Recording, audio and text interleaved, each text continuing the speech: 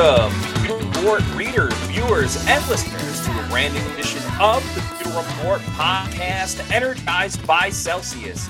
It is a Monday edition of the show, and a very special one because it is the beginning of legal tampering in free agency. It's a free agency frenzy, as a lot of people like to say. A lot of rumors with the Buccaneers, a lot of realities now after one superstar signing in Jamel Dean, which we will get all the way into on today's show. I'm your host, Matt Matera. Joined with me are two co-hosts today that I'm very excited to chat with. It is the face that runs the place at pewterreport.com, SR Scott Reynolds, and our number one capologist and draft analyst, just a great overall guy, Josh Capo, joining the show today. Gentlemen, it's great to be talking with you. How are we doing? Doing good. How are you doing, guys? Free agency starts today, in a sense, because of the legal tampering. And we already have a signing by the Buccaneers, or re-signing in Jamel Dean, which we're going to get to. But this is kind of a, we've seen some deals get done today around the league. Obviously, the Falcons are making some moves in the NFC South, but this is not really a great free agent class, is it? Not even one wide receiver has been signed yet. Like, how could you have a great free agent class when arguably the most exciting position in football, no one wants anybody? Especially in the pass-happy NFL today. Yeah, biggest contract I think given out so far today was to a guy who is the second best defensive tackle on his own team. Yeah, which is Deron Payne with Washington Commodes. Yeah, so the Commodes are going to commode. We know that, but the Buccaneers, listen, they were ecstatic to get Jamel Dean back. They really headed into free agency expecting that they might lose him. And what I think happened is when you look at the Jalen Ramsey trade to Miami, I think that really had an impact on Jamel Dean because Dean was going to be a good fit in Miami. I think that there was some strong interest from the Dolphins in Jamel Dean, but when that trade happened where they could get a guy like Jalen Ramsey, that really took Dean out of the equation. And then you look around at the other teams that maybe were interested in Jamel Dean. It might have been similar money that the Buccaneers were offering and Jamel Dean was negotiating with today. But this fit in Tampa is just one that he likes, right? I mean, Matt, you and I have been in the locker room enough to know that Jamel Dean is very comfortable in this Buccaneer locker room. He loves his teammates, loves playing with Todd Bowles, and I think that his career trajectory is on the way up. Obviously, the first half of this season was better than the second half. He got injured, and that I think kind of derailed his season a little bit. Might have muted his fetching amount in free agency. If he had finished the season as well as he'd started it, he might be on a different team by now. But I think there was enough concerns about Jamel Dean, the lack of interceptions, right? That's something that probably kept the number down to the $13 million mark. And what it does is it still leaves Carlton Davis as the highest paid corner in the Buccaneers. And that was from a deal last year, Josh. Yeah. Carlton got a bit more. And, I was talking to a guy who does a contract analysis on a national level earlier today. And we were talking about the cornerback market overall. And Scott, this time last year, we thought Carlton Davis was going to get more than what he ended up getting. So that's 2 years in a row. And this may be something where Jason Light and Mike Greenberg may be playing a little bit of chess over everyone else's checkers. Because when I was talking with that national guy, we kind of came to the summation that if a team's going to allow their cornerback to get to a point where they can negotiate on the free market, that comes with a signal of red flags to the rest of the market. Yeah. And cornerback is a naturally volatile position year over year. Play it goes up and down. It's very difficult to play at a constantly high level at that position. And so in doing that, it's preventing corners who hit the free market from getting the big top end deals. The really market setting deals are coming in the form of extensions, teams that don't want to lose their top guys because they know how good they are. So the Bucs may be allowing their top corners to kind of get to free agency with that red flag that maybe they won't be as consistent as everyone thinks they will. diminishes their market and allows the Bucs to come back in, swoop them up at lower cost than everyone expected. Because this is 2 years in a row that we've expected a Bucs cornerback to get significantly more than what he did. Yeah, that's a really nice observation, Josh. For those that may not know the numbers, Dean is signing a 4-year, $52 million deal, and 26 of that is guaranteed. And Scott, you mentioned before, like just seeing Jamel Dean firsthand.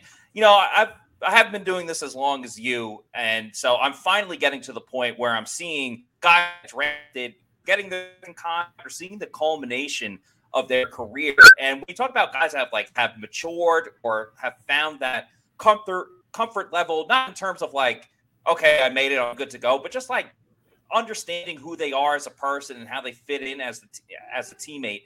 Jamel Dean is one of the first guys that really stands out. Like, I remember him doing his introductory press conference over the phone, and he would stop mid-sentence, and I don't blame him. He's a rookie. He just got drafted. He's probably really nervous, and now he's one of the most fun guys on the team. He's got the saying, "Don't make a scene. It's just Dean." He gets along with the players. He was just on that Bucs fan cruise. So good for him. Great for the Bucs. You bring back the dynamic duo of Carlton Davis and Jamel Dean. The next step, get your hands on the football. These are two talented cornerbacks, but the turnovers need to come. That's the last piece of the puzzle. Yeah, and when you have Jamel Dean getting 2 interceptions in the same game in week 2, it looked like it was off to the races for Jamel Dean in terms of not only leading this team in interceptions, but also having a career year. And it didn't quite materialize that way. And maybe the Buccaneers are the benefit because his cap number is going to be a lot less than maybe what he and the team and others around the league were expecting. Let's go to our big board. And this is just kind of like my evaluations in terms of the players here. The free agents, top 10 free agents. You guys might disagree with some of the names or the orders, but I think Lavonte David, just because he is the steadiest player on this defense. And we've seen what life without Lavonte David looks like. He played in every game last year, but the year before, down the stretch, even Devin White struggled with that linebacker position. And right now, Josh, we've had one kind of outlier deal at the linebacker position, but we've seen a lot of kind of softer deals, right, in terms of what David Long got, of what Jermaine Pratt got. Just kind of talk us through what the market might be for Lavonte David. It only takes one team to love you, but it's interesting that, and correct me if I'm wrong, but David Long went to the Dolphins, right? Yep. Yeah, for 2 years, so, $11 million, I think, was the deal for him. That's kind of a light deal for an off-the-ball linebacker, and Miami was supposed to be one of those destinations that would have some appeal to Lavonte because they're kind of loading up for bear in this free agent market, trying to make a push in the AFC, the crowded AFC for the Super Bowl. And with Lavonte still living in Miami in the offseason and being from that area and staying in the state of Florida where there's no state income tax, the Dolphins were supposed to be a potential suitor and likely competition for the Buccaneers, but it looks like that might not be the case now. Yeah, as far as linebackers go, they're kind of flying off the board right now, which bodes well for Lavonte coming back to Tampa Bay because there are only so many holes across the league and they're all getting filled up. The one that came across early today that was the outlier you had mentioned was Tremaine Edmonds signing with the Chicago Bears for 4 years and $72 million.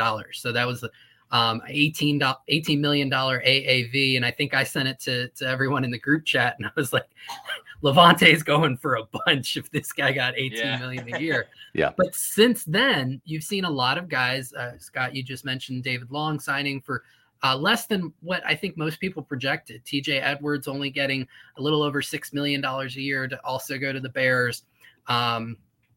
Quincy Williams got three years and $18 million. Alex Anzalone got 3 years and $18 million, which surprised me that he got more than David Long. And it's kind of put the linebacker market into a huge flux because you don't really know where anybody's going. I think the one that just broke most recently today was Bobby Okereke going to the New York Giants for 4 years, $40 million, which is right around where most analysts, I think, had him pegged. So I think that most of these deals bode well for the Bucs getting Lavonte back on a bit more of a team-friendly number. I think 10 million's kind of been that crossing figure that we keep talking about in terms of will he go for more or less than that. I've been on the high side Scott, I know you've thought that he could go a little bit lower. Obviously, for fans and for the team, they want it to be underneath that $10 million mark. Yeah, I think $9 million would be an ideal number for Lavonte. I think it's fair market value, especially in this market right here, given his age and his importance to the team. 10, if there was another team in the mix and there was some hardball, I wouldn't mind paying 10, but I think 10 would be, for me, kind of like that line in the sand. And it looks like they may get him, like Jamel Dean, they might get him back at a much more friendly deal than maybe they were expecting. We just saw another linebacker, Alex Singleton. Matt, you mentioned that Denver re-signing him to a 3-year, $18 million deal, including $9 million worth of guaranteed money. So it's an average of $6 million. So a lot of linebackers on this market, not a lot of holes now with all these linebackers getting signed, and it does bode well for the Buccaneers bringing back Lavonte David. Now, we do have Jamel Dean, being signed here. Let me just go through my reasoning, and I want to kind of get your thoughts on the board here. Obviously, Jamel Dean, number 2, he's already off the board.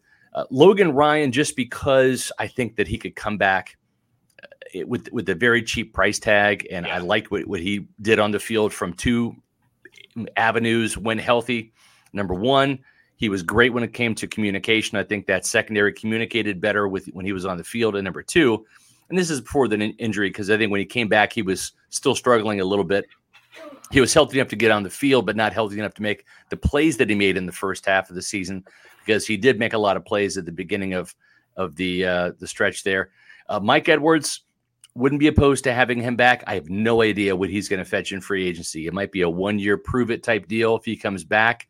I think he's a good fit for this secondary. I wouldn't mind the Bucs drafting a safety to compete with him. Keanu Neal, I don't expect all 3 of these safeties to come back, but I think 2 out of the 3 would be okay.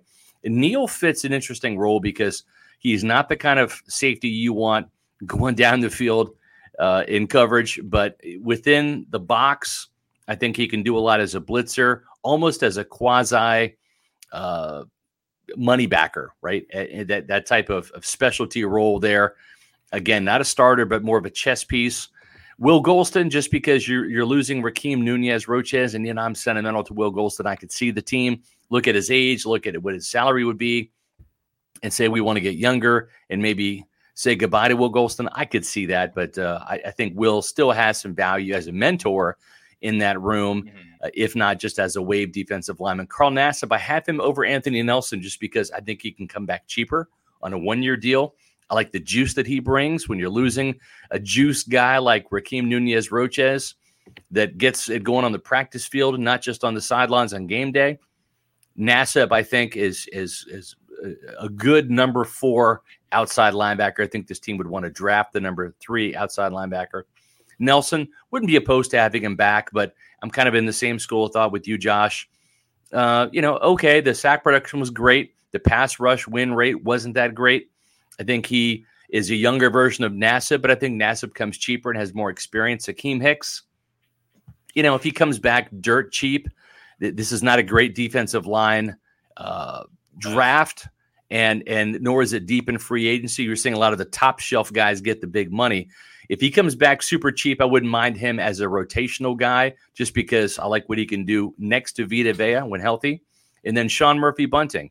We'll see what happens right now with Dean coming back and Zion McCollum in the hopper. This is a deep cornerback draft. I'm not saying you have to have Sean Murphy-Bunting back, but if he signs a 1-year prove-it deal to come in and mix it up in camp and provide some competition, he might not make the final 53, but I wouldn't mind having him back on a 1-year look-see. Matt and Josh, what are your thoughts? Matt, let's go to you first. Do you like the order? Am I missing any names that you think should be on here? What are your thoughts? No, I don't think you're missing any names. I would probably shuffle the deck a little bit. I would probably bump Carl Nassib a little bit up more. I do agree with Logan Ryan as number 3, and I think it's as simple as early in the season, that Saints game, that Packers game, who was making the clutch splash plays? It was Logan Ryan. Jamel Dean played a part as well, and so did Mike Edwards. But it was Logan Ryan. And then he broke his foot, and he was out for a month. And all of a sudden, the turnovers vanished. They were gone. Yeah. So obviously, Logan Ryan was a huge part of that. Mike Edwards, I'm with you. I don't know what his market is. how teams are really pursuing him. He hasn't necessarily been cryptic like Evan White was in social media, but he tweeted something last week about don't take it personally. Does that mean he's leaving? Does that mean he's turning the Bucs down? Then 3 hours ago, he tweeted, I need that 7. What does that mean? Is he taking Leonard Fournette's number because he knows Leonard Fournette is no longer going to be with the team? I don't know. So I'm fine with Edwards coming back. I'm also kind of a proponent, and this goes with Sean Murphy-Bunting, who I agree should be last on the list, along with defensive tackles. I'm ready just to wipe the slate clean. Like Will Golston, he's getting up there in age. There's definitely value to him being a mentor, especially with Nacho not being there. But what did Jason Light say at the Combine? They want to get younger and they want to get faster. So why not start now? Or even if there's a free agent defensive lineman that's a little bit younger than Will Golston, go for it. All right, this team struggled stopping the run last year. And sure, you could say, well, when Vita Vea and Hicks were in there together, they did a pretty damn good job. Well, then Akeem Hicks showed that he can't do it on his own unless Vita Vea is there. He had 1 sack on the season that came the last year. So I'm ready to move on from Akeem Hicks, especially. Will Golston will be beloved by Bucs fans. Unfortunately, I'm ready to move on from him. Carl Nassib, I think, super important to coming back for everything you said, the high motor, the energy. Former team captain, so he's, everyone's a fan of Carl Nassib. Anthony Nelson, he was the best edge rusher last year. I do think for who the Bucs are trying to bring back, and obviously the name of the game is Levante David, Nassib might be the guy. Anthony Nelson might just be the guy that unfortunately gets onto the chopping block because of everyone else that they're trying to bring back. So in total, wipe the slate clean with the interior defensive line and some of the defensive backs on this list, not named Logan Ryan. All right, Josh, what do you think? Well, I'm looking at, you guys made some really great points. Kind of starting at the defensive tackle position. Matt, you talked about how the Bucs want to get younger. You know who's younger than Will Golston and younger than Akeem Hicks and somehow didn't make Scott's top 10 priorities? Who's that? USF great Deidre Senat. Oh, gosh. Scott, I think the list is really great. I think for me, I probably would push Carl Nassib a little bit further up as well. Matt, you were talking about Mike Edwards' market. Looking at the safeties who have already signed, Sean Gibson for the 49ers, he re-signed with them for 1 year, $2.9 million. Marcus Epps signed with the Raiders for 2 years, $12 million. So that's a $6 million AAV. Mike Edwards is kind of along those lines in terms of talent, although those two are more box safeties, whereas Edwards is a little bit more of a deep safety. So I think his market's going to be somewhere between $3 and $4 million a year on a fairly short deal, 1 to 2 years. I would probably drop Anthony Nelson a little bit further down. I know you had him pretty far down, Scott, but I've been pretty vocal in terms of thinking that he's a fairly decent floor player, but doesn't provide a ton of upside. And I don't see his sack production replicating unless his pressure production improves next year. And I think Akeem Hicks, I would be a little bit more aggressive on him because the Bucs defense did improve whenever he was on the field last year. And when you look at the other options for defensive tackle, the defensive tackle market is blowing up. It's doing the exact opposite of what cornerbacks is doing, right? You just saw 2 huge deals. Daron Payne got $90 million over 4 years. And who was it that got $80 million with the 49ers? Javon Hargrave got $80 million. And there aren't a ton of really great defensive tackles out in free agency to the point that Shai Tuttle got over $6 million a year. Right. So, see, and that's kind of my point is even some of the lesser kind of wave defensive linemen, not your full on starters, and maybe Shai Tuttle is going to be a starter now with that money, but it just seems to me that the Bucs, remember, they're looking for value, right? They're looking for bargains, and I think having Will Golston come back with a pay cut for $2.5 million, that would be a value, right? As opposed to a guy like Shai Tuttle, where is the production going to be more? Yeah, perhaps. Is it going to be significantly more? Yeah, maybe, but I'm not sure. And I think Akeem Hicks at 4 is a value. Yeah, right. And the draft doesn't hold. I mean, you got a couple of really intriguing guys at the top, but even they're undersized. I mean, two out of the top 3 defensive tackles in the NFL, the upcoming draft, are undersized. So you have to worry about how they'll hold up, on first and second down. Yeah, for sure. Well, listen, you know what holds up exceptionally well is Celsius. That's the official energy drink of Pewter Report. Not only is Celsius going to hold up in terms of giving you the energy that you need to power through your workout, power through your day in the afternoon when those afternoon doldrums set in, or maybe get you kick-started in the morning. It's the flavor that's going to hold up because they've got tremendous new flavors. The Fantasy Vibe, it's sparkling, marshmallow, mandarin orange. Yes, it tastes exactly like it sounds. And the lemon lime, which is my new afternoon favorite. I love the orange in the morning or the Fantasy Vibe, and then it'll go right into the afternoon. If I don't have my Celsius in the morning and I need one in the afternoon, that lemon lime is not too sweet. It's a perfect mix of flavors and energy. And of course, there's no sugar crash. Why? Because there's no sugar. That's the best part about Celsius. All the energy that you need and none of the sugar crash because there's no sugar. It's a great, healthy energy drink. You can find it at Amazon, or you can go to Celsius.com, click on the store locator, type in your address, and find it at the nearest convenience store, health and fitness store, grocery store. Or Matthew, what else can you find Celsius at? Your bodega. Celsius, the official energy drink of Pewter Report. Let's see. We have super chat here. We appreciate everybody tuning in tonight for this primetime version. It's fun to do these primetime shows during free agency. It's a fun day. We waited too, because the Jamel Dean signing, we would have been already done with the show. So we've had an emergency podcast at 7 talking about Jamel Dean anyway. So here we are.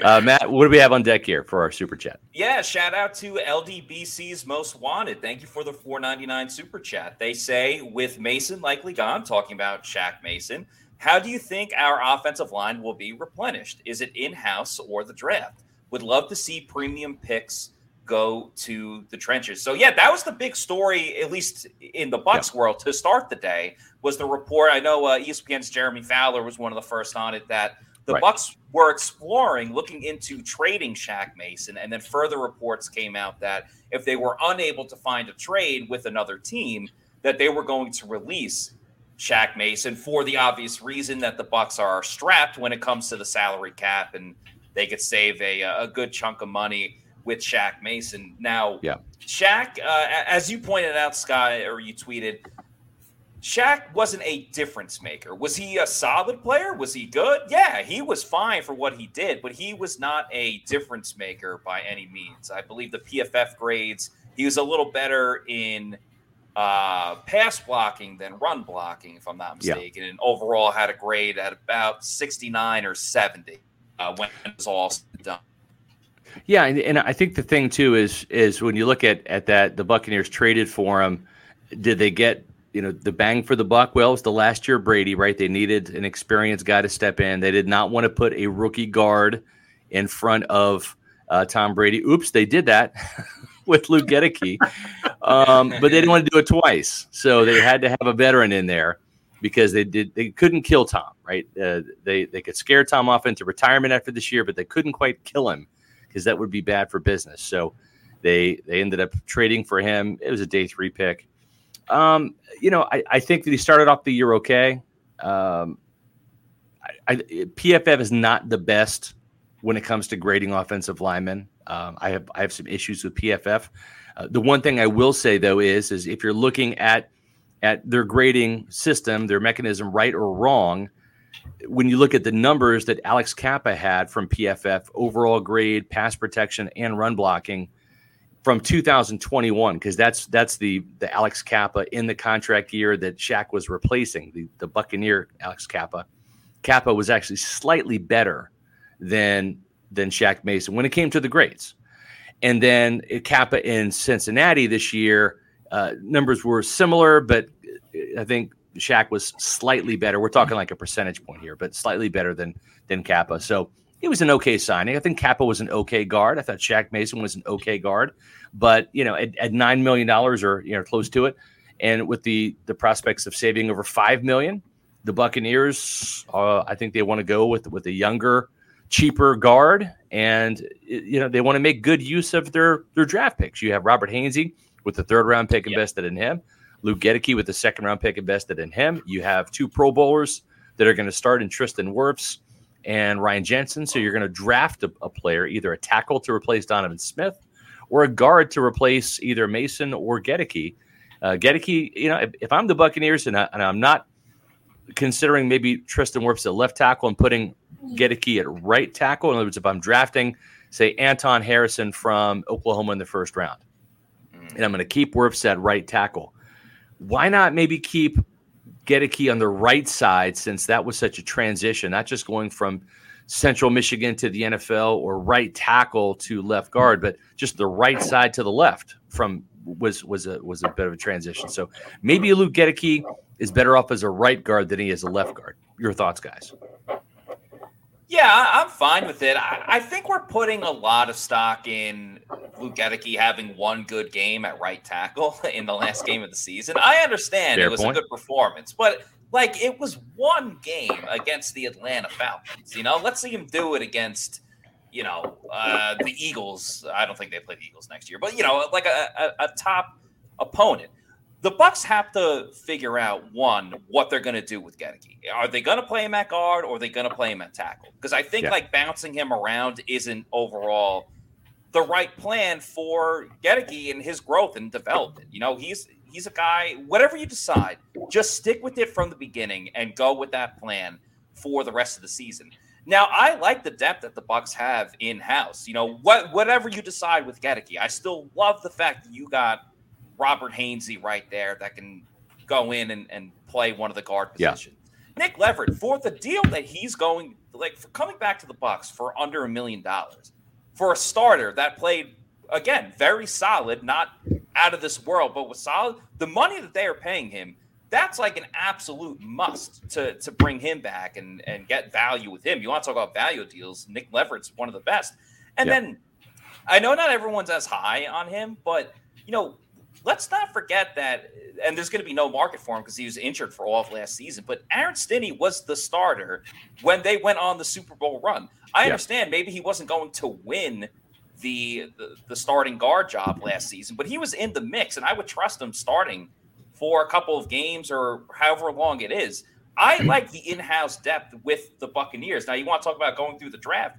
As far as formal meetings go, interior offensive linemen, the Bucs only had 2 formal meetings. That was Andrew Voorhees out of USC, who unfortunately got injured, but then like a badass did the bench press anyway, and Joe Tipman out of Wisconsin. So obviously things change, and they want to trade Mason now. Not too many formal meetings at the combine. Well, we don't know about Steve Avila from TCU. He was one of those guys that was kind of caught up in the medical. We're waiting around to see if he interviewed. And I'm telling you, he's a 2nd round pick. I bet you anything they interviewed Steve Avila. I think he's their type of offensive guard, and I'd probably bet money that they did. So there's a couple of options there. Osiris Torrance from Florida was not a formal interview. So there's certain guys that they like. At the same time, they could draft a tackle, and then you've got Leverett, Gedeke, and Hainsey all kind of having a battle royale for 2 guard positions. So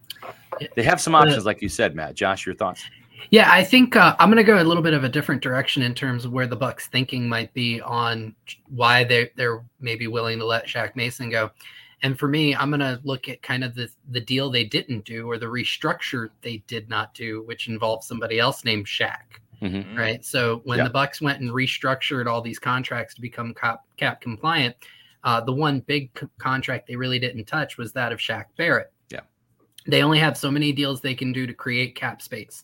And so if it comes between letting Shaq Mason go, who's in the last year of his deal, they probably weren't going to necessarily extend him, or restructuring Shaq Barrett's contract to make it much more difficult for them to potentially shed it next year. I think that they've decided the opportunity cost of letting Mason go, creating a clear path to playing time for guys like Nick Leverett, Luke Gedeke, and Robert Hainsey. I think that they've decided that's the best course of action. see what Shaq Barrett does a year removed from a torn Achilles tendon, which tends to be a very difficult injury to come back for. At age 32, by the way. For not 32, but 30 also. Right. For a guy whose game is predicated on his ability to get off the line very quickly and push off that Achilles. I think that that's more than anything kind of pushing their decision to make Mason available and potentially just let him go. So that was the one thing that really kind of stood out to me is this becomes a really big year for Shaq Barrett and potentially his last year in Tampa Bay. Yeah, well, it's I think the way the board's setting up right now, right? If you're Todd Bowles and you have both of your starting corners back, you've got a young cornerback in the hopper and Zion McCollum. We know they're going to draft another cornerback, at least an outside cornerback, as well as either a safety like Brian Branch who can play in the slot, or Jartavius Martin, otherwise known as Quan Martin from Illinois, that can also play in the slot. Or they're going to find more of a pure cornerback, someone like Sean Murphy-Bunting, who can do both, play inside and out. So there are a couple options there. I would look for the Buccaneers to draft a couple of corners, certainly given the fact that this year's draft is deep at the position, especially with a lot of good cornerbacks on that kind of that sweet spot, rounds 2 through 4, where Jason Light has liked to draft corners in years past. It does take cornerback off the market, I think, in round 1. I think that would just be a luxury pick. There's if Christian Gonzalez were to somehow fall to the Bucs at number 19, you have to consider it just based on the talent. But I think that this helps the Bucs draft plan in that it takes one position off the board in the first round as a team need. Right now, you're looking at offensive tackle, maybe an edge rusher in that first round, just like when the Buccaneers committed to Russell Gage. It kind of takes wide receiver off the board in the first round. You do have Mike Evans in the final year of his contract. That's fair to say. And Russell Gage certainly is guaranteed for this year, but not for next year. But at least they have 3 veteran wide receivers. You've got Devin Tompkins in the hopper. This is not a great wide receiver draft. It's not deep. It's not talented. But you can get a day 3 developmental wide receiver, maybe some guys with size to kind of complement Kalen Geiger and Devin Tompkins on the roster already, right? Right. And that's up running back, Bijan Robinson. Yeah. And Nope. it wouldn't make sense either to you talk about value, and the Bucs got to get a lot of home runs in this draft. Yeah. To have your first round pick as a guy that's going to be 4th string at wide receiver, it doesn't make sense for the team. Right. And now same with cornerback, still keeps getting a safety on the board because the Bucs still need a nickel cornerback that will play a majority of the time. Also want to give a quick shout out to Bucs Basement for the $2 super chat. Yeah, thank you. Saying free agency was depressing. It's not as star-studded as it has been in previous years, but just you wait. You got the Rodgers news. Maybe DeAndre Hopkins will get traded, but things are going pretty well for the Bucs so far. Exactly. I do want to kind of hit on that. We're kind of breaking a little bit of protocol here by doing a show at 7:00 on a Monday. Usually Monday is reserved for 4:00, and it's reserved for roll call at 4:20. So 4:20 came and went hours ago. The folks want roll call, Matt, during prime time. I can feel it. I know Richard wants it. Let's give him roll call right now. I'll go on a rant. Maybe Josh, if you want to chime in, you're welcome to. But Matt, what do you say we do this thing? Let's do it. Roll call, baby. Tell us where you're at, Pewter people. We have awesome fans from all around the world, not just Tampa, Florida, not just the United States, but international as well. So this is a fun thing we like to do on Monday shows. One of us will go on a bit of a rant or a diatribe. Today, that will be Scott featuring Josh Capo. And while they're talking, put your location up in the comments, and we will put it on the screen as Scott and Josh are talking. So let's get roll call started. All right. Josh, let's talk about Russell Gage here. This is a guy you and I have kind of gone back and forth with here in the group chat. And you know what? I think this is a great compromise, right? Because I did not see the value in keeping Russell Gage. He's not worth $10 million. He averaged less than 9 yards per catch last year, right? He got 5 touchdowns. A couple of those were fluky scores, catching passes off of deflections and against Seattle, things like that. But you know what? There's something to be said, though, because Mike Evans and Chris Godwin are physical receivers. It's tough for them to stay healthy. And boy, if you're not going to re-sign Julio Jones, which you shouldn't, or Scotty Miller, which you shouldn't, or Rashard Perriman, which you shouldn't, and you shouldn't go out there and sign any other kind of veteran free agent wide receivers that are going to cost a bunch of money, especially as Matt wisely said, they're going to be number 4 in the depth chart, right? Yep. So you keep a guy like Russell Gage, so at least you have, if Godwin's out or if Evans is out, another veteran for quarterback X. Call him Kyle Trask, call him Baker Mayfield, call him Jacoby Brissett, whoever, to throw the ball to. So I didn't like the fact that they were going to keep Russell Gage, but you know what? Going to him and saying, you know what, you didn't earn the $10 million and you only have one calling card, which is your quickness. You're not a big guy. You're not a fast guy, but we're going to come to you. And if you want to stay, and there's Mike Greenberg, the Bucs cap wizard, cap Jedi, saying, give me back $3 million from you and we'll pay you $7 million and we'll give you a chance to earn it back with some incentives.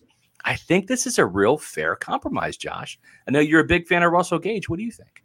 I agree. I think, in terms of how he's going to play in this offense, I think that he's perfect scheme fit. I think he gives you slot and outside versatility. So he becomes that safety net for if Godwin or Evans go down, he can move to the outside and let somebody a little bit smaller like a Devin Tompkins come into the slot.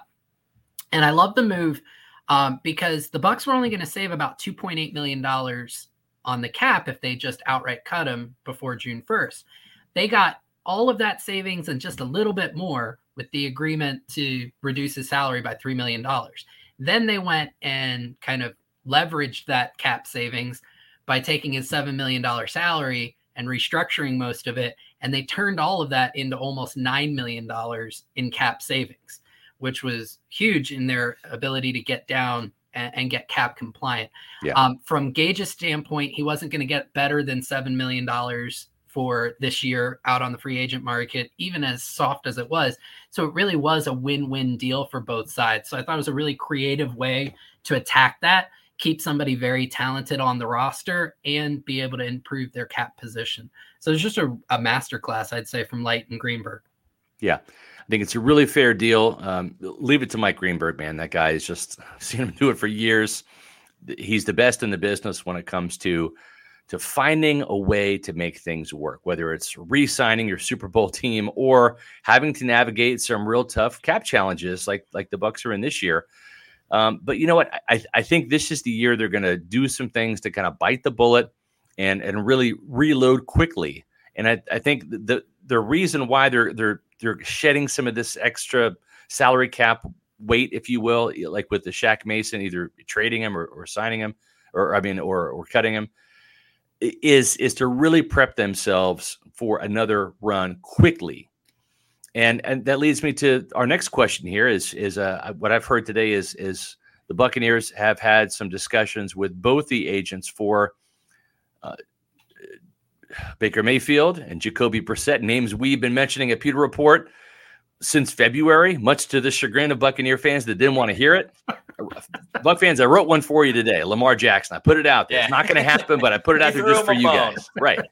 But whether it's Bailey, myself, you guys, Sly's even written about Baker Mayfield and Jacoby Brissett. Those were the two names that we had heard dating back to January when this team was still in the playoff picture. And Tom Brady was still the quarterback. If Brady was going to be gone, these were going to be the type of players that we're going to go after. Guys with experience that could come in, challenge Kyle Trask for the job and come on the cheap. And I think right now we're seeing Sam Darnold going to San Francisco. That was a potential landing spot for Baker Mayfield. So that helps the Buccaneers cause out Jacoby Brissett. I don't think there's going to be much of a market for him. It's going to be a secondary market after all the quarterbacks. And Jimmy Garoppolo signed with the Raiders or is going to sign with Raiders.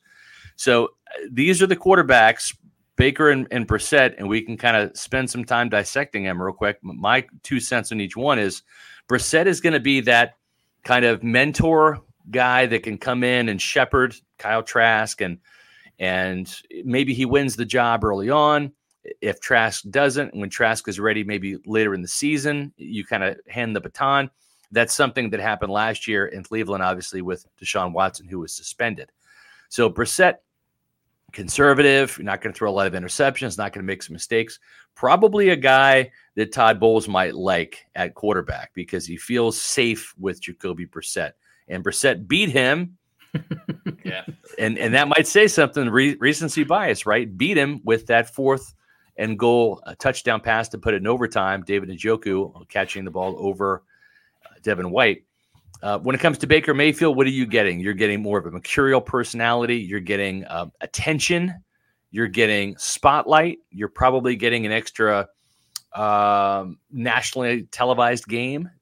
This might be more of appeal to the Glazers than it is to Todd Bowles. They don't want to go back to irrelevancy at the quarterback position. The upside is certainly so much higher with Baker Mayfield if, capital IF, if this Dave Canales system works where it's quarterback friendly.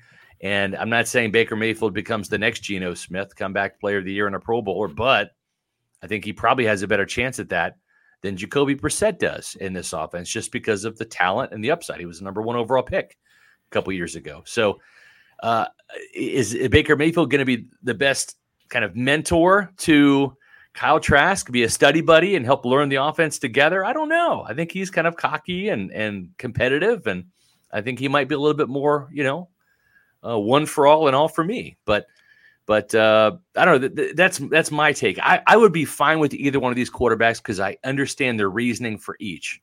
Josh, let's start with you. What do you think about Baker and Jacoby? I prefer Jacoby because I like the potential outcomes to be a little bit more stable, right? Yeah. Just like you said, with Brissett, the floor is probably higher, the ceiling's lower, and you know what you're getting. However, with Baker, you do absolutely have more upside. And the good news with either one of these is the Canales system bodes well for their skill sets and should maximize their talents wherever their range of outcomes is. It's going to be on the higher end under this system. Both of them, ironically enough, played with or under Kevin Stefanski in Cleveland, right? And had each of them had their best season under him. Yeah. His system's very similar to Canales. So Baker in 2020, when he wasn't injured like 2021, he had a PFF grade of 81.6 that year, 31 big-time throws, which is 6.1% of his throws were big-time throws, 7.3 yards per attempt, 26 touchdowns, 8 interceptions. Jacoby Brissett was the best quarterback Cleveland had last year, including their $200 and some odd million man, right, Deshaun Watson. So between the two, I think either one you're going to get the most out of them under a Canales system. My preference is for Brissett just because you can expect a little bit. You can get what you're going to expect more often than not. Yeah. You know what I think when I hear of Jacoby Brissett? Boring. Boring. He is bubble wrap. I understand you want to take care of the football, but he is boring. Bubble wrap is fun when you pop it, though. It's fun, yeah. Yeah, that part's fun. That part's fun when you have downtime where Brissett's going to be on the bench because they go 3 and out and not able to push the ball down the field. I understand securing the football, but Baker Mayfield brings pizzazz. He's going to push the ball down the field. Will there be some turnovers? Yeah, but you know what? I can live with that for the opportunity to make plays down the field. Let's remember, Baker Mayfield, I don't think he was like the number one reason why the Browns made the playoffs, but he's been the starting quarterback of a playoff team that went into Pittsburgh and absolutely smoked the Steelers, got to the second round, and gave the Kansas City Chiefs a good run for their money. Now, granted, they had a lot of talent around them, but you know what? That's what Tampa Bay's going for. They got a talented defense. They just got Jamel Dean back. Mike Evans, Chris Godwin, Rashad White. We could talk about them until the cows come home. I think Baker at least gives you an opportunity to put points up on the board and not just be this bubble wrap type of team, being like, please, can we move the ball down the field a little bit?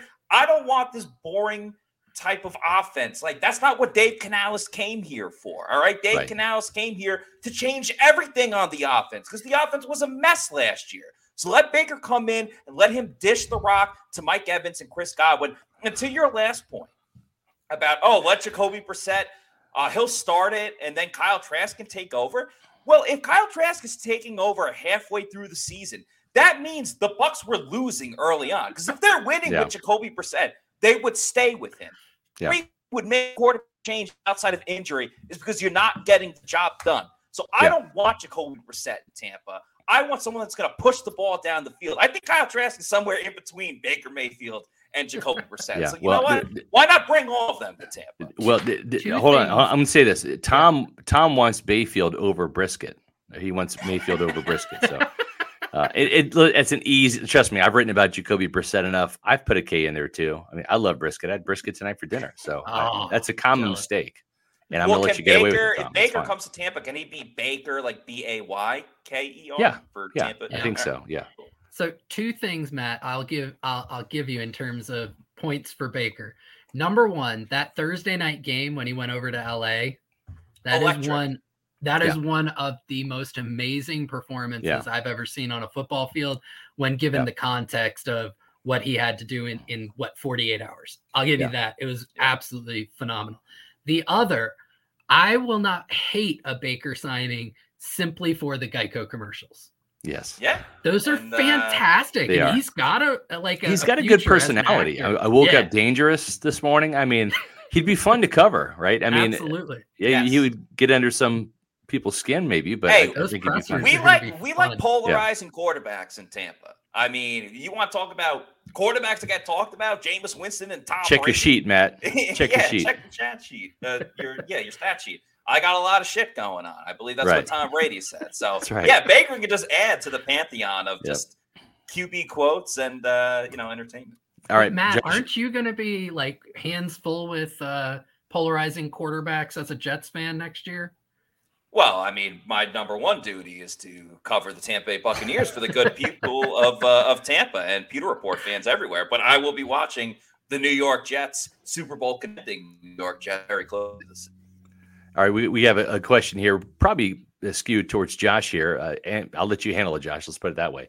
Yeah. Animal asks, someone please explain to me how they signed Jamel Dean to like $13 million per season when they are just $8 million under the cap. I don't get it. So there's a little bit of mental math gymnastics when it comes to the salary cap and how it can be manipulated. It took me a minute to learn it. I think it took Josh a second to learn it. So I learned it a long time ago and I forgot some of it. So I'm going to let Josh kind of go to town on this one here. And super chats. Let's get this one too. Okay. So the Bucs have about question. He had super chat. He's just paying Josh for the answer now. We love it. Yeah. We love. I appreciate that, Animal. Thank you for the super chat. Yep. Yeah. So it really comes down to something called a signing bonus, which is where the team will pay the player within the first year of the contract a certain amount of money, but it's like accounting. What they do is they kind of depreciate that money over the life of the deal. So assuming it was a 4-year deal, $13 million, they probably gave him about a $16 million signing bonus. So they take that $16 million, they give it to him up front, but then they take that $16 million, they divide it over the 4 years of the contract. So that $16 million gets prorated over each year. So $4 million in year 1, $4 million in year 2, so on and so forth. Then they can give him, I think I pegged it for like $3 million in year 1 in base salary. So for this year, they're only going to have to pay him around account for about $7 million on the salary cap. Then the following year, they're going to pay him more. So it'll probably be somewhere around $9 million in base salary plus the $4 million signing bonus. So there's $13 million accounted in 2024. Yeah. The following 2 years, it'll be even more. Yeah. So that's how they do it. They progressively increase the salary. So the first couple years, the salary cap hit is smaller, and they prorate that signing bonus out over the life of the contract. Right. And there's two things that kind of help too, right? Number one, the salary cap goes up each year. So every team gets a little bit of a bump. So you're kind of accounting for that, right? And then the second thing is, and we've seen this now with a couple of these extensions, and you don't have to go into great detail, but just touch on one or two of these. When you have, let's say Jamel Dean's playing at a Pro Bowl level, 2 years from now, right? And let's say he's on the books, including his base salary and the proration of the cap. Let's say he's at about 13 million or so, right, or 14 or 15, something like that. When you have that bigger number there, it allows you to go in and extend that contract and then drop that big number when you need it to, right? We saw that happen a couple of times here over this past weekend to get the Bucs cap compliant, right, Josh? Right. Yeah. You would basically take the money that's owed in that year and you're going to stretch it over the new years of the extension. So it lowers, again, it basically creates a new deal where your first couple years are smaller cap hits and pushes more of that money into the future. So it's an accounting trick that allows teams, and it's not just the Bucs. Every team does this. It allows them to be able to afford a player now and then spread out how much they have to pay them, or spread out the larger payments into the future under those larger salary caps that they get to work with. Yeah. Well, that's good stuff. That's a lot of numbers to kind of roll through there. And, I was not good in math, or even Plant City math, as Matt likes to say. The numbers that I like, though, especially when it comes to March Madness, are the numbers I get at MyBookie, right? That's the kind of numbers. I want to bet on some college basketball. Boy, this is the place to do it. Why? Because it's March Madness at MyBookie. And it's officially begun. We've got the brackets out. The games start later this week. My Kansas State Wildcats play on Friday at 9:40 against Montana State. Looking forward to that. It's time for you to shoot your shot and score big with the nonstop action at MyBookie. Whether you're filling out multiple brackets, betting on the eventual national championship winner, or simply looking for player and game props, MyBookie has got you covered. Getting started with MyBookie is super simple. Folks, I've been using MyBookie for, this is probably year 5 now, and it's the best spot to go. Their app is fantastic. Their website is easy to navigate. I've never had any issues. Visit MyBookie on the web. Make your first deposit. Use the promo code Pewter to claim that exclusive deposit bonus. That's promo code Pewter to claim some extra money on top of your initial deposit. With hundreds of thousands in prizes for March Madness and their weekly blackjack tournaments, you can turn your game day into payday with MyBookie. Bet anything, anytime, anywhere with MyBookie. Gentlemen, it is still MyBookie season, even though football season's over. I mean, they've got all sorts of things you could bet on. Those UFC fights, college basketball with March Madness, NBA, NHL. For the big sports fans, not only do you have March Madness coming up, but there's a UFC fight on Saturday, and it's somewhere international. So the fights start at like noon on Saturday. So you can just watch college basketball and UFC fights, gamble on all that. You can bet on golf, basketball, hockey, a ton of different sports. So go to mybookie.ag. Do a futures bet. Bucs to reach the Super Bowl, Jets to reach the Super Bowl, and we all win. Matthew with the $5 super chat. Speaking of gambling, says, I'll give you the 5-1 odds that Gage, Evans, and Godwin are not healthy all year. Even 2 of the 3. Don't sign Baker, Heineke, cheaper, and good number 2. I don't totally get that second part because that's kind of like the only options that they really have. But yeah, injury histories obviously have been a real thorn in the side of Bucs wide receivers over the past couple seasons. Godwin, I totally understand. I mean, he's missed time in each of the last 3 seasons, I think. Mike Evans will have a hamstring injury in training camp. Yeah, but he'll typically through it, right? Yeah. So, he's fine. It's just like it's the yearly Mike Evans, right? And he'll have 2 or 3 games where he'll take a hit, and it looks like, oh my gosh, he's going to be out for the rest of the year. 2 drives later, he's back on the field. I think the Russell Gage one is the one that we really need to dispel some myths about. Russell Gage got hurt at the beginning of this year and had to battle through that hamstring injury all year. Yeah. But for his career, that's the only injury he's really had of any significance. He played in every single game, I think it was, after becoming a starter for Atlanta. Yeah. He is not an injury-prone player at this point. Well, and you know what? It's interesting because that's what kind of irked the Bucs. This was the first time he's been injured. Right. And behind the scenes, they were not thrilled with how he handled that injury. They felt like he could have gotten healthier a lot sooner than he did.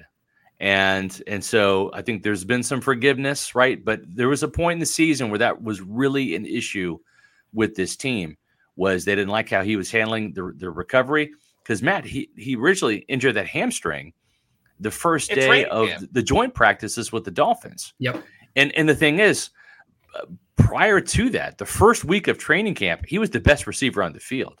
I mean, he was getting open. He was getting most targets because he was open. He looked like a phenomenal signing. You're like, wow, this guy's number 3. And they signed Julio Jones as well. Holy smokes. Well, it just didn't turn out to be the season that he envisioned because that quickness, which is his calling card, was robbed with that hamstring injury. He tried to battle through it, right? He had to play in that Packers game because Mike Evans was suspended. He was the only guy. Yep. He was the only guy. Yeah. And Chris Godwin was injured right. as well. Yeah. I'm ready to turn the page with Russell Gage just in terms of I don't want to keep harping on the struggles that he had last year. Yeah. It was a bad year. Different times for him, obviously, coming to a new team, finding his role. I don't think he's totally found it yet, but that's what training camp will be for this year. Just let's get a fully healthy Russell Gage, and then let's go back to the drawing board of was this worth it? Was this a good free agent signing? Because I understand you want results right away. That's not always the case with every single person. Let's just not shut the door just yet on Russell Gage. I'm with you, Josh. Let's give this guy a chance. And what's interesting is like Scott and I have gone back and forth on Russell Gage. I think internally in the Bucs front office, there are those conversations too, because I've heard privately that there are some in the front office who think he's going to have a big year this year. Yeah. And I know that not everyone in the front office necessarily thinks that. So it's very interesting. And we've got that with the fans too. So it's all throughout Bucs fandom and Bucs world where he's a very polarizing figure at this point. Yeah. And at the same time, though, given the free agent class, which is down at the position, given the position overall in the draft, there's not very many elite wide receivers in this draft at all, maybe a couple. And again, we've already talked about it. It's not worth picking a wide receiver in the first round to come in and be, even if you beat out Russell Gage, you're the number 3 wide receiver. That's not good value for your first round pick, especially this team is going to have a lot of needs. Well, it's interesting. I think that the quarterback position is going to have to settle. That domino's got to fall for the Buccaneers in the next 24 to 48 hours. I think a lot of fans, and I think the team and the coaches, they'd love to know who is going to be competing with Kyle Trask. You agree, gentlemen? Yeah, I do. And just to talk real quick about Baker again, and you could throw Brissett in there as well. Obviously, the Bucs have to convince them to come to Tampa, but you look around the rest of the league, and it's like, why not go to Tampa? I mean, in terms of if you want to be a starting quarterback, outside of like Tennessee, and they're getting rid of everybody left and right, outside of Tennessee, there's not too many other options where you have an opportunity to come in and compete to be a starter. Tampa Bay sounds like a great destination. All the offensive weapons, sure, they struggled last year as a team, but I mean, Tampa's a great landing spot for someone at the point of their careers for both Baker Mayfield and Jacoby Brissett. You can't ask for a better situation. I mean, you could, but it's a pretty nice situation. Right. Yeah, I think the quarterback question and Levante David are the 2 big ones hanging on every Bucs fan's mind. Yeah, those are the big ones. So it'll be interesting to see which one they solve first, or how the domino falls. But I think those are the 2 that most Bucs fans are going to be looking for. The rest will just kind of be in the ether. Yep. So far, Jamel Dean, only free agent signing by the Buccaneers. They've only had one departure. That was Raheem Nunez-Roches, the defensive tackle, to the Giants. We'll see if Levante David can still play at a really high level at age 33. I'm going to just hazard a guess that maybe, just maybe, Levante has gone to age rejuvenation. As we age, our hormones decrease, both for men and women. I was tired all the time, had no sex drive. I was groggy. I felt like I was 80 years old because everything hurt. I came to age rejuvenation because I was tired all the time. Bioidentical hormones has really made such an impact in people's lives. I actually enjoy shopping now. Got all my energy back. Mind is sharp. I feel like I'm 18 again. It was perfect for me. Get with age rejuvenation. Do it now. Don't wait. Call Age Rejuvenation today. Age rejuvenation. There's John Gilmore. Gosh, he could probably sign somewhere as a free agent. He looks great at age 43. Feels like he's 33. Why? Because he is an age rejuvenation customer. I, myself, Scott Reynolds, am 50. I'll be 51 next month. Holy smokes, time flies. But I don't feel like I'm 51. Thanks to age rejuvenation. Had my testosterone levels checked at age rejuvenation. Found out that I was low in testosterone. That's normal for guys in their 30s, 40s, 50s, 60s for sure. The later in life you get, the more the testosterone level has a tendency to drop. The testosterone therapy at age rejuvenation is something that might interest you. Well, $500 off your first treatment. How about that for an offer? Mention Pewter Report. Go to agerejuvenation.com, click on the website, and sign up for your free, no risk, no obligation consultation with 5 Tampa Bay area locations to serve you. Age Rejuvenation. They'll help you feel younger and give you that vitality that you're looking for. By the way, if you're watching this show right now, or maybe you're new to it, this is the Pewter Report podcast where you can find the best Bucs coverage around. And if you like the show, if you like our YouTube channel, our website, everything else in between, please do us a favor and follow us on our social media at Pewter Report on Twitter, Facebook, and Instagram. And please like and subscribe our YouTube channel at Pewter Report TV. We had a lot of great combine coverage. We obviously continue that coverage all year round. We'll have some great clips about free agency coming up, who the Bucs have signed, who they're still targeting, what's going to go on at quarterback. So a lot of great information to consume both on our website and on our YouTube channel. And some even better news. We just had the greatest show of all time, but we're going to try to top it again tomorrow at 7 p.m. We're going prime time all week this week because of the breaking news at really any given moment with this free agency frenzy. So that's going to do it for us tonight. Matt, we've got the free agent tracker up on pewterreport.com. Yes, we're going to be constantly updating that. So find out where your Buccaneers are going. Hopefully they're coming back here if you want them back. And also other signings around the league. So that free agency tracker will be updated all the time and brought back up to the front page on pewterreport.com. I've got a story on the Bucs offensive line, what it could look like without Shaq Mason if the Buccaneers do indeed plan on trading him or cutting him. I think that's what they're going to do later this week. If they can't trade him, they'll end up releasing him for that cap savings and start over at the right guard position. So a lot of great content on Pewter Report, Matt. So let's do it again tomorrow night, shall we, at 7 o'clock? Absolutely. So for Scott Reynolds, for Josh Capo, I'm Matt Matera. Thanks, everybody, for watching. We will see you tomorrow night for another edition of the Pewter Report podcast. Out. Out. Out.